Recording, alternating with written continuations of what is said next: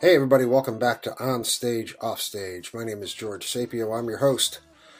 Lauren Singerman is an actor, speech and dialect coach, and producer whose latest project is the web series Precious Cargo. Dano, Madden, her husband and the writer of Precious Cargo, was named one of the Dramatists Guild 50 playwrights to watch. You can find the first 7 episodes of Precious Cargo at preciouscargowebseries.com.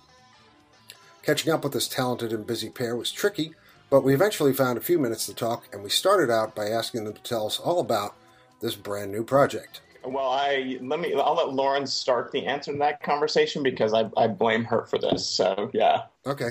Lauren. Take it away, Lauren. Yeah, I've been tutoring as my support job for about 10 years. And ever since I started tutoring in the Bronx for kids who basically warranted extra help and got free tutoring through the Department of Education. And then that sort of ended and I moved my way into tutoring super rich Manhattan kids. But ever since I started tutoring, I've always known that, I've had so many stories and it's been such a colorful day job to have that I needed to As someone who's tutored also, I totally sympathize with that. Yeah. I always knew I needed to do something with it theatrically, and I wasn't sure what form that would take, whether it be like a play or a one-woman show. Or when I first started thinking about this, it was really before web series were a thing.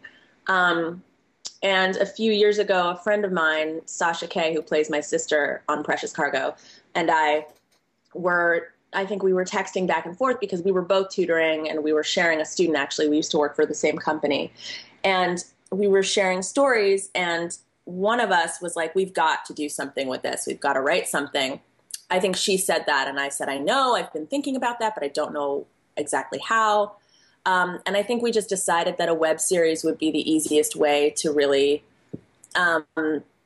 create the world versus, having a play where just because it's such a, visually, it's such a colorful world too, mm-hmm. tutoring these rich kids in Manhattan. And I think we felt like the only way we could really achieve that sort of, I think that we thought we could find like the greatest potential for that in film. And web series, by that time, web series were, they were starting to sort of explode, and a lot of people had them, and they were all over the place. And I think we thought that we had the skills and the talent and knew enough talented people to make a really good one.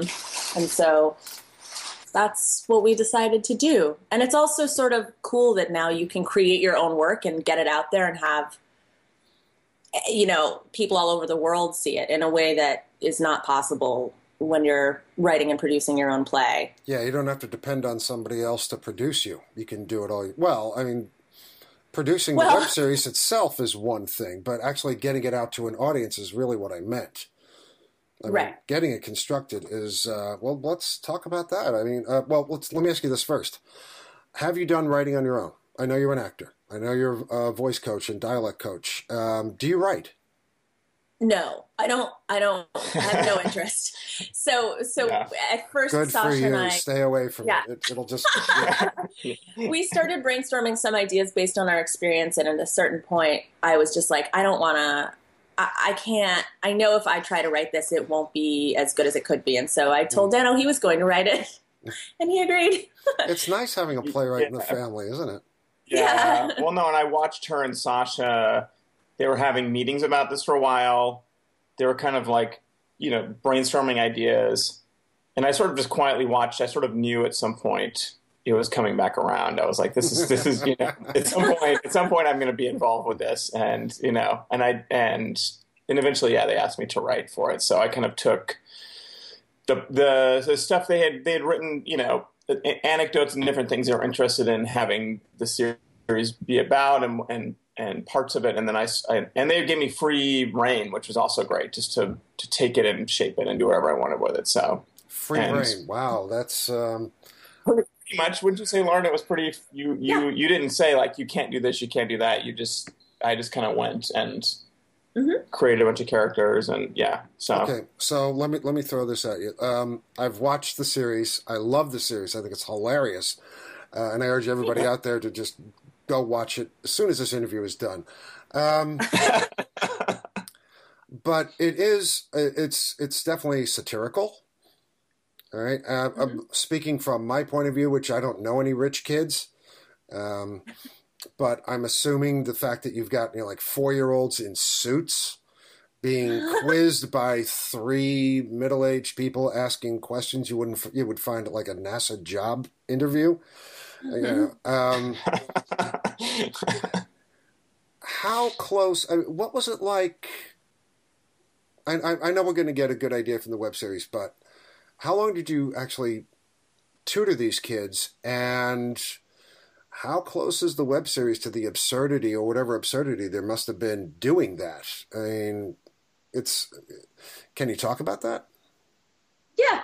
I still tutor. So I've been tutoring kids, like private school kids, for I would say the last, I don't know, 7 years maybe. And it's definitely a satire. It's definitely, a lot of the stuff in the show is an exaggerated version of what I've experienced. 4-year-olds aren't drilled that way for admissions interviews. Thank God. Yeah. As far as we know. But they do. The way kids that young apply to private school is that they have to sit these what are called play dates, where they sit with a bunch of other kids and play with them and interact with them, and they're observed by the admissions person or the admissions team. Mm-hmm. And people do pay hundreds and hundreds of dollars for play date training. So where they coaching for 4-year-olds. Yes, yes, and I know I have friends who do this, who tutors who will do this play date training. Yeah.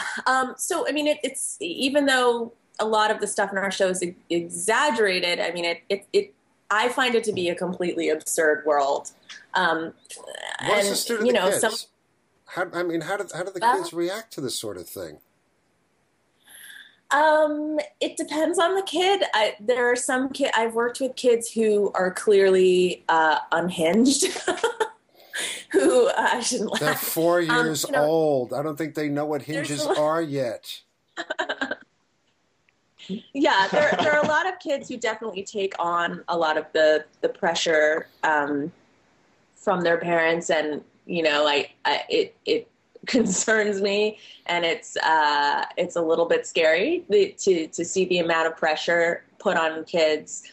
I tutor kids as young as, my youngest student has been 3, and my oldest student right now is, I think, 16. But I've tutored kids as old as 20, mm-hmm.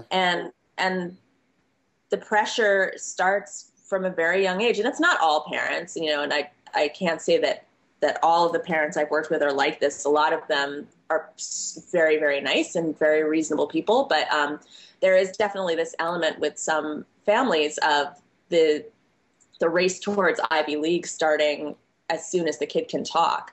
Or before. Yeah. Wow. And so, yeah, some of the scenes in the show are loosely based on experiences I've had, and a lot of them are not, but they're all based on this sense that we have that there's something a little bit off about the way the Manhattan private school culture has fostered this sense of desperation and fear in parents and in kids, that there's always something more for them to achieve. And if they don't achieve something at a certain level, everything will fall apart. They have a very specific path set for them that there's a lot of pressure to stay on. Well, we know parents, this has been typical of parenting, throughout the ages, that you want your child to succeed. What are you going to do to ensure that this child is a success? Because you love it. You want only the best for it, him or her, it, whatever.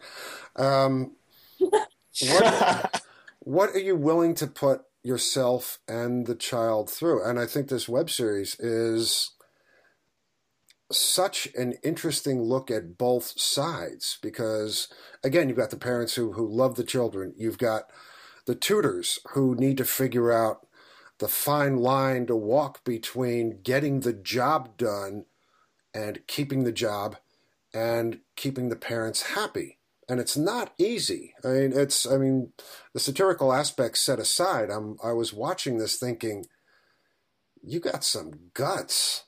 Serious.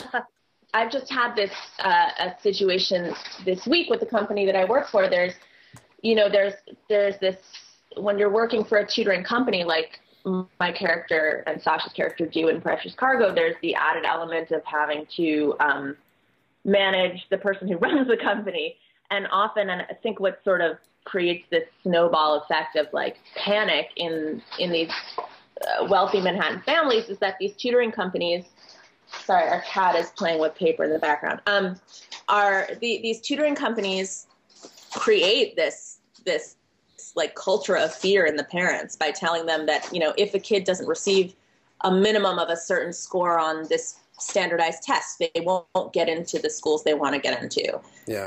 And I think a lot of it is not true, and a lot of it is blown out of proportion, but it's the companies feel it's their job to create this fear because the more scared the parents are, the more money they'll spend on tutoring. Mm-hmm. And then it's the tutor's job to manage both the boss, who's obsessed with sort of maintaining this fiction around how important these tests are, and managing the parents, letting the parents know that I'm doing, the tutor's doing everything they can to get the kid where they need to be, but also trying to send a realistic message to the parents about what's possible and right. What's necessary. It's a very strange position to be in. I think the fact that we're attempting to quantify so many things that maybe should not attempt to be quantified. I mean, how do you quantify a child's mental acumen? All right, you send them through a rigorous set of tests and this thing and the other thing, and then you kick back these test results to teachers, administrators, and parents,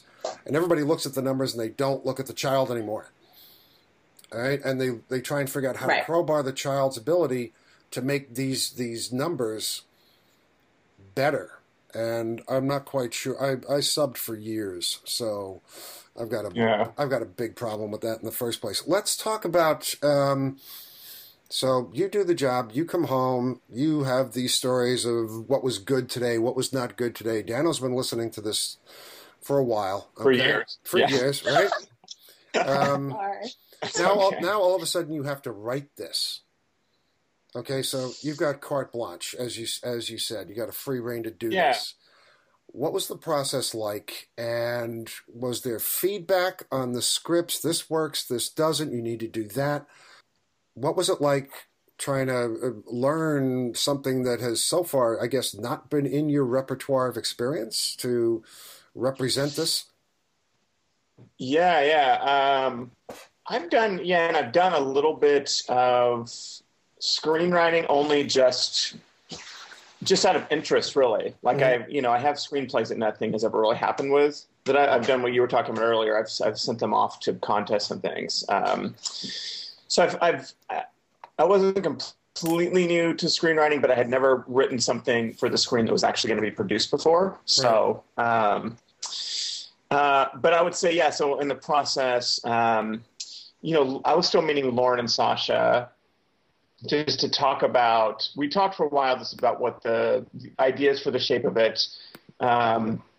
We kind of all figured out this idea of the two of them being sisters, because I knew I was interested in narrative, because as a playwright, I'm just interested in like what is, rather than just having like one-off episodes that don't add up to anything at all.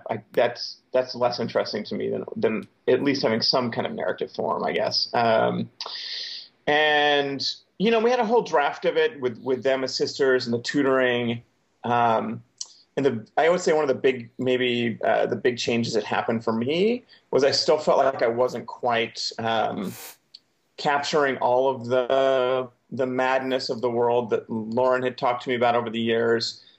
And that's when I had the impulse of sort of like these sort of cold opens on parents who maybe don't necessarily connect to the overall, narrative, they don't necessarily recur in the story at all, but that we'd get this parent perspective of like, parents at parties, parents at like this house in the Hamptons, parents by a pool, like, really anxious about their kids and like trying to get them into colleges, even though their kids are toddlers or, that was sort of a late, that was a late revision that I added those on because I felt like I was missing something. And what I wasn't really thinking about, again, because I'm a playwright and I don't really think about the logistics of filming something, was the fact that I was adding on, how many characters was that, Lauren, that I added on? I don't know. There were like 40 characters.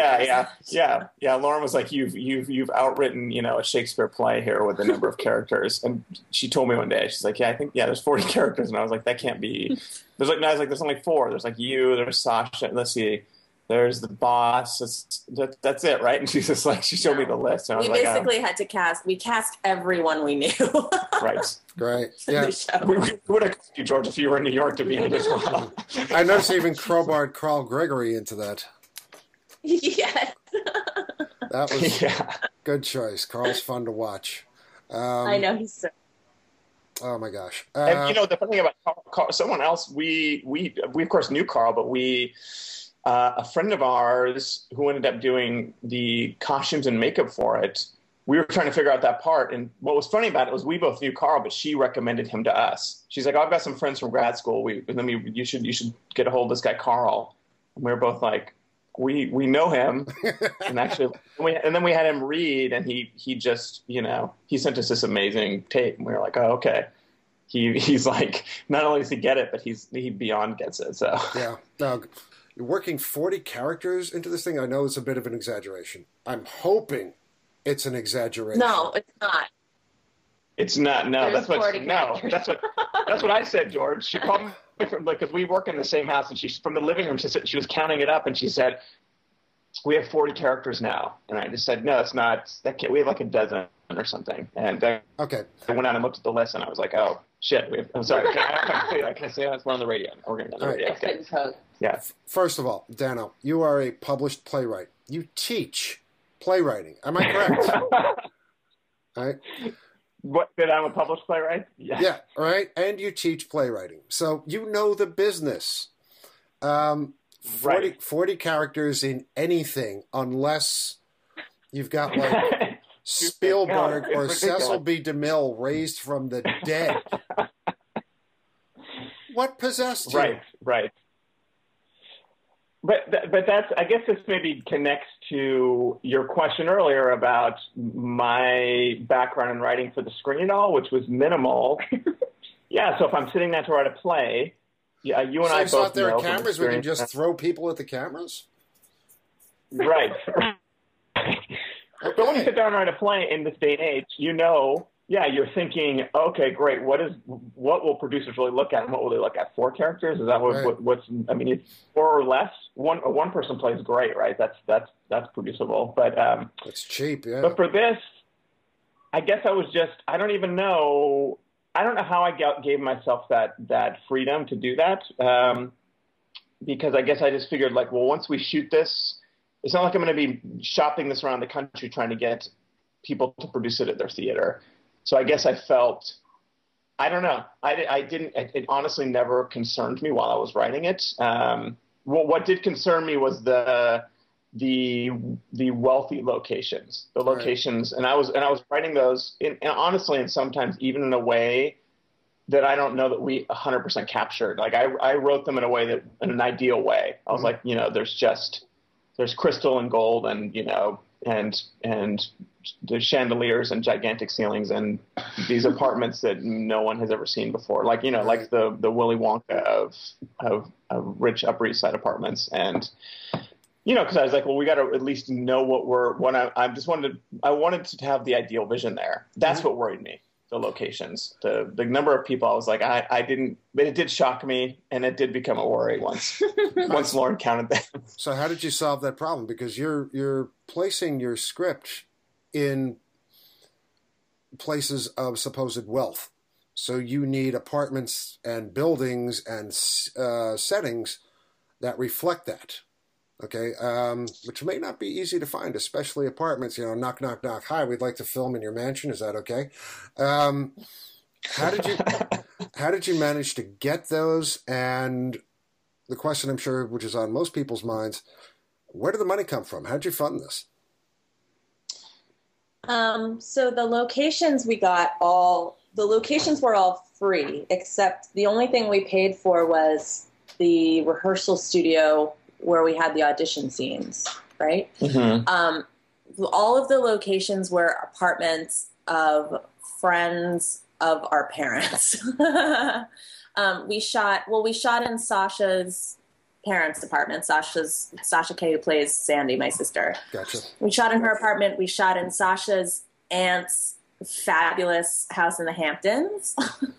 And then the other locations were the homes of my mom's friends, right? Yeah, but I mean, the process of securing all those places was really stressful.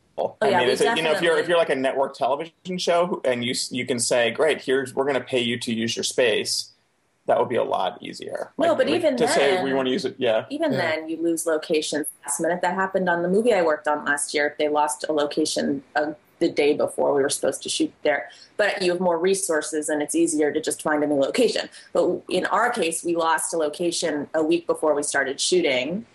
And it was a location we were shooting a lot of scenes in, and it needed to be a really nice apartment. And that was super scary. But God bless my mother, Addie Walsh, who found us a friend's apartment right away. And so the day was saved. But as far as, the locations, we just really lucked out. We had a lot of very generous friends and friends of the family. And we would also, the locations, and I mean, this is probably common, I'm imagining, for people shooting a web series on a really low budget or even a film, we use them all in a variety of ways. So it wouldn't be like one apartment was for one scene.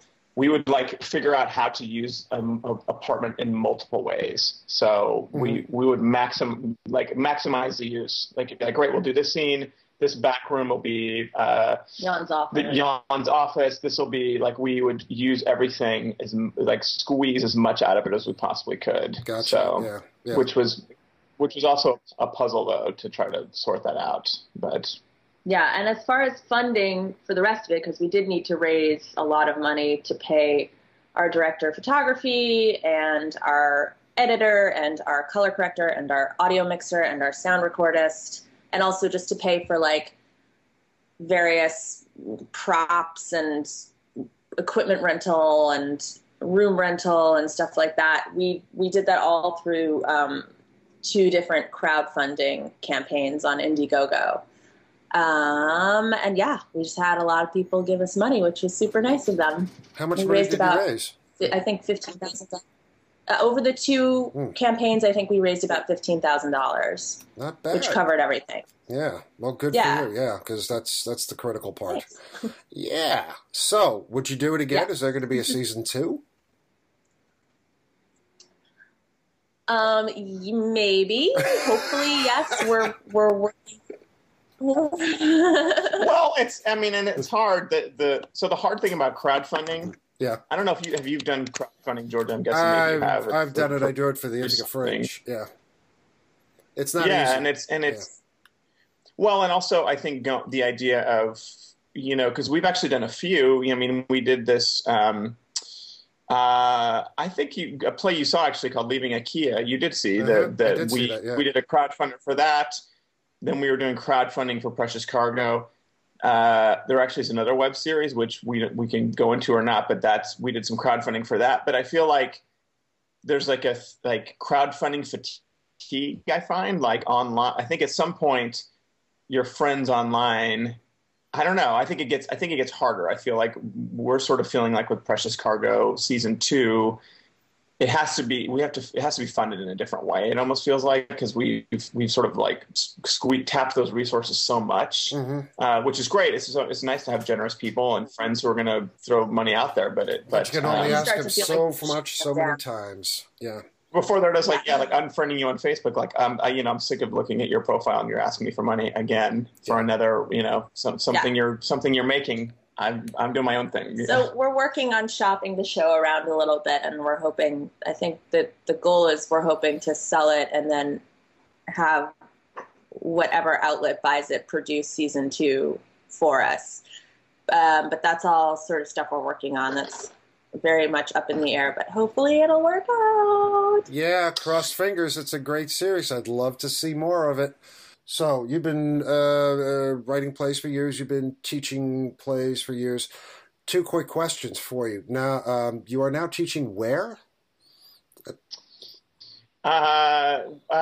So in the last over a year, I started teaching at a place called Marymount School of New York, which is an all-girls school on the Upper East Side. Mm-hmm. So I'm working with basically grades 3 through 8 at this school, at this private school. Wow, so we're talking grammar school. Yeah. Yep. There's I am the so-called speech and drama teacher. So and I sort of put the emphasis on drama in that equation. So it just I was you talked about subbing a little bit ago, but I was subbing in there for a little while, and this position opened up, and I have experience in my background working with kids in theater back at a place called Idaho Theater for Youth years ago, which is where I'm from, Idaho, and. Mm-hmm. And then I've also done some like teaching playwriting in college and stuff, which is also a lot of fun. But this was just like a good opportunity that I hadn't really been expecting. And, I like working with these kids, and we get to make up stories and have a good time. And then I also get a couple months off a year in the summer, which is great. So nice. Yeah, let's talk about where you're teaching, because 3rd to 8th, those are great years for kids. I mean, they're open, they're flexible, they're fun. They've got almost no filters, which can be a little scary at times. But if you're teaching them drama, how do you go about teaching them the art of the dramatic craft? It's interesting because there's 2 different buildings I'm in. So there is like the 3rd, 4th, and 5th graders, which I find to be it's such a great age because they're just so open to doing anything. They'll make your days very interesting. Yeah. Yeah, they love improvisation. They'll get up and do anything. Like they're ready for anything. So to get them, I've worked on improvisation with them. I've worked on, writing monologues, like holiday character monologues. Like they've been allowed to take famous holiday characters or make up your own holiday character and write a monologue, and they love that kind of stuff. Because they'll pretty much do anything. They're at that. It's funny because it sort of connects back to this whole tutoring thing. But these kids are so playful, so smart, and they'll run with anything you throw at them. The other grade level 6, 7, 8, I work on an after school show with them, and I mean those years were really hard. I mean I found teenage years to be so complicated. They're a little bit more. They're a little bit more worried about what their friends think. Right. I think. And so I find them to be a little bit trickier. I have a lot of sympathy for them because I know being a teenager has its many things are going on. Being a teenager sucks. I'm sorry, it does. let's be clear. Yeah. Yeah, but it's got to be. But it's good. Yeah. So you probably get some challenging material coming from these kids who are thinking about what their friends think, like you said. Wondering what day by day is going to bring them, because it's such a crazy time. All of a sudden, all the things that they were sure of, they are now unsure of. And I'm wondering how that might, because they're probably writing so much about what they're going through themselves as opposed to what the younger kids might be writing without such a critical sense of self. So they're writing more about other things and other people. Does that make sense? Yeah. No, it does. I would say so. The detail actually is that I don't actually get to work on writing with the teenagers. So, I mean, I'm just kind of with them for an after-school project, like a performance project. But so the younger kids I get to do more of the writing with. But I think you're absolutely right. So, but like the younger kids will just be playful, and they have all kinds of stuff to write about that's outside of themselves, that's full of imagination. But I haven't had as much of a chance to work on writing with the teenagers, which actually would be an interesting. I would like to, though. I think that would be a fun thing to do. So I don't know. I mean, and the other piece of it for me is, as you well understand, is just then, of course, balancing, what becomes a pretty consuming teaching job with my own desires as a writer and trying to make sure I feel like I'm doing the work I need to do, because it's, I mean, I feel like a day without some writing done is sort of a day in which, I don't know, it feels like the day is lost in some way. I don't know how you feel about it. I totally agree with you. Yeah. Like I haven't gotten better as a writer today. Mm-hmm. If I haven't written on a day, I consider the day a waste. And for those people out there who don't know teaching, who aren't teachers, who think they all get 3 months a year off and they go in at 7 and exit at 3, no. What Dano's talking about is having most of his life eaten up by planning, grading, and doing all the things, the prep time, okay, to go into that school and actually do a good job. So squeezing in writing time, not easy, kids. Just letting you know that. Okay. Yeah. I also was looking over your resume, and this is a particular question for me, from my point of view, but you directed a few of your own pieces, correct? Yes. How do you feel about that? I know for myself, because the world revolves around me, that I don't like directing my own work. I'd rather have somebody else do it so I can discover more things about the piece, I think.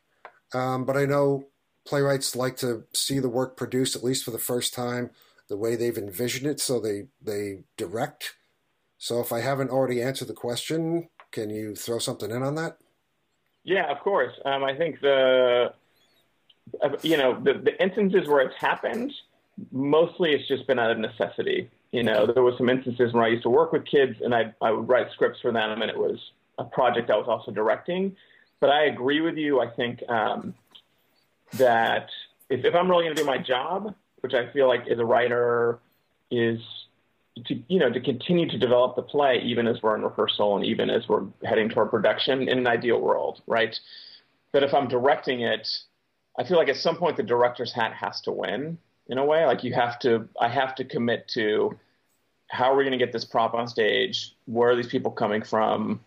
Like at some point I have to set down the writer hat, which I don't like. Like I prefer to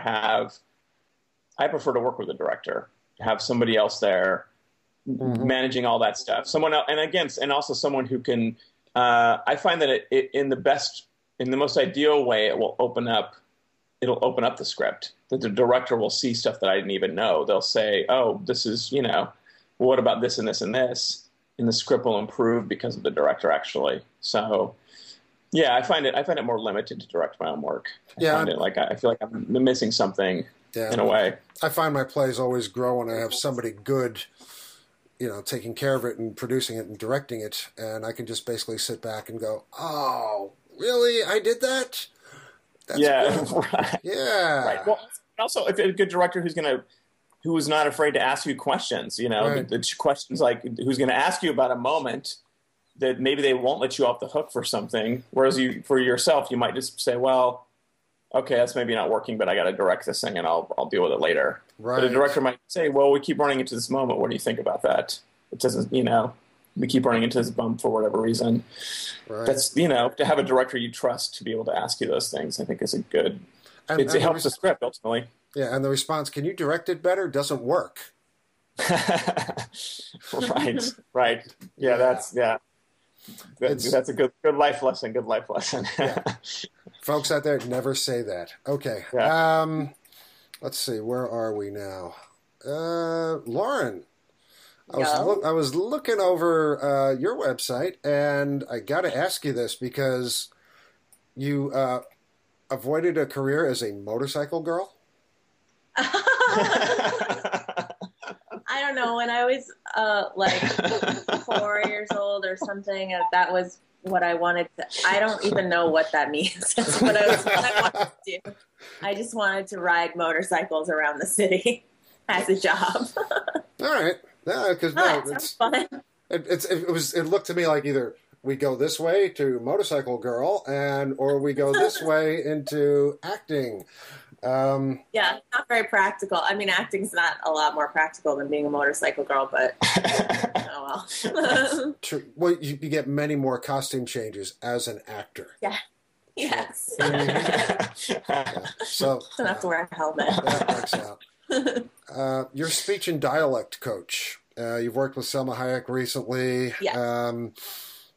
What brought you into speech and dialect? Have you always been fascinated with accents and the way people speak? Because wordsmiths are always concerned with, is this the right word? How is it pronounced? Should my character have a certain accent for what purpose? And that's generally where the training coaches would come in. What's that been like for you? Yeah, when I went to grad school for acting, which is where Dano and I met. Speech was part of the curriculum, and so I took speech all 3 years, and I just found it really fascinating. We learned the International Phonetic Alphabet and learned about how specific sound, like how to basically translate something phonetically, where each symbol represents a different sound. And it's that using IPA is very helpful.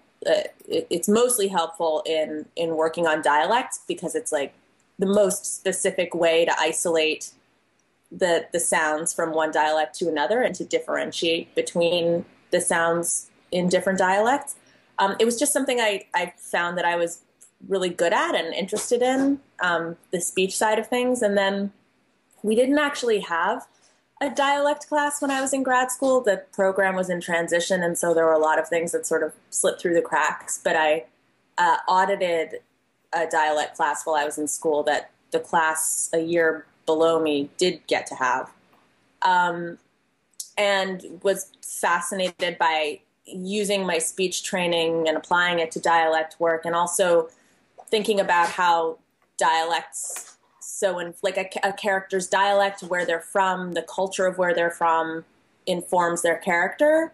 And so once I got out of grad school, I started training myself more in dialects. And I had a friend who was a dialect coach, and I shadowed her a bunch and ended up substitute teaching for her a little bit for her dialect classes. And yeah, I was sort of self-trained as far as the dialect stuff went, and ended up coaching actors privately. I started, for a couple of years there, I was teaching speech at New York Film Academy, which was really interesting for me because that school attracts a lot of international students. So every class that I taught had American students, but also students from pretty much like every country I could think of. So I was teaching them all. The goal was to teach them all how to speak in what's called a general American accent, which is sort of a antiquated concept of just having like a neutral American accent, because it doesn't really exist in real life. But in doing that and working with kids from all over the world, I got really attuned to how to work with how to adjust the sounds of different accents and what specific sounds I could hear in a lot of different accents. I just got very familiar with different accents. And so it was a very challenging job, but I learned a lot doing it. And now I coach privately. And so, yeah, last winter I was Salma Hayek's accent reduction coach for a film she shot with Alec Baldwin. Why would they want to reduce her accent? She has such a lovely voice. Yeah, they didn't want to, actually. It was her idea, and she requested a speech coach at the very last minute before they started production. I think because it was the first she was her first time playing a lead in a comedy for her in the recent past. Mm-hmm. And her character, there's a lot of drinking involved in this movie. Her character gets sort of like progressively drunker through various scenes. And so I think the combination of like the fast talking comedic dialogue and also the drunkenness, she was worried that with her accent, she wouldn't be understood. So I was just keeping an eye on all of that and trying to make sure that she was as clear as possible. I mean, it's impossible to take her accent away completely, and we wouldn't want to do that, obviously, but it was just trying to, like, clear it up a bit. Precision and specificity and being able to understand. Yeah, that's tricky for people, for actors anywhere. It's, I got to do the scene, and everybody is going, what the hell did he just say? It's tricky making yourself understood in even the best of circumstances. Well, guys, this has been so much fun.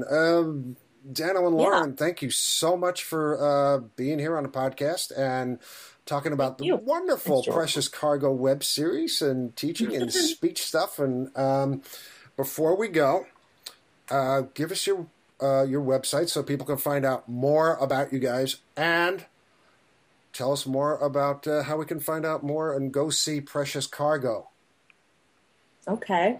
My personal website is just danomadden.com, which is DANOMADDEN.com. And I put all kinds of stuff down there about my plays and how to find my work. And Lauren, my website is laurensingerman.com, and you can find me on Instagram and Twitter at Lauren Singerman.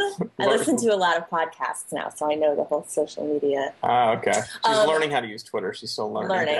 And so as for Precious Cargo, you can watch the entire first season on our website, which is preciouscargowebseries.com.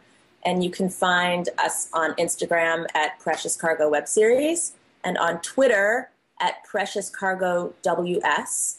And we've also just been accepted to we're official selections of the Brooklyn Web Fest and the NYC Web Fest. And so we'll have episodes screened at both of those festivals. Brooklyn's in October and NYC's in November. So but the whole series is on our website. Fantastic. Excellent. Best of luck with both festivals. Thank you. Hey kids, thanks for listening to On Stage, Off Stage. On Stage, Off Stage is produced monthly, and all of our shows can be found at onstageoffstage.org and also on iTunes. If you like what we do, please recommend us to your friends. Don't forget to like us on Facebook and follow us on Twitter at OnOffStage. And if you are a theater artist with an upcoming project of interest or work in a part of theater that we haven't covered yet, or know of someone else in the theater who'd make some really good chat, please send us a note at info@onstageoffstage.org. Our intro and outro music is Surf Far, Surf Good by the composer Steve Channon. You can hear more of his work on SoundCloud. I'm George Sapio. Thank you once again, and happy theatering to all of you.